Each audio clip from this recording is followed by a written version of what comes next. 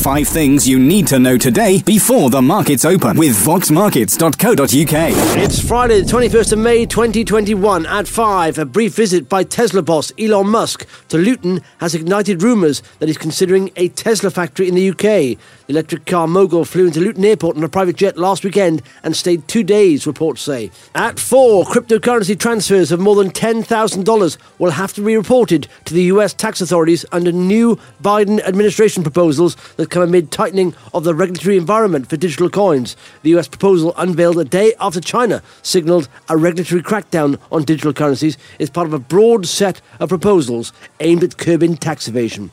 At 3, Oatly, the plant-based milk company, whose celebrity backers include Oprah Winfrey and Natalie Portman, saw its shares soar on its stock market debut launch. The Swedish-based firm set its debut share price at $17 each, but that shot to $22 in opening trading, valuing Oatly at more than $13 billion. At 2, travel to amber list countries is absolutely legal, EasyJet boss Johan Lundgren has said, after the government advised people not to go to those countries on holiday. Mr. Lundgren said the government's stance was very confusing and frustrating for passengers. And at 1, the cost of single-use plastic carrier bags in English shops has gone up from 5 pence to 10 pence.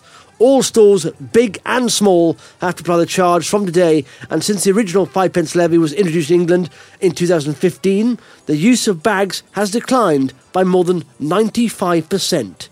For more details on any of these stories, visit voxmarkets.co.uk. 5 things you need to know today before the markets open with voxmarkets.co.uk.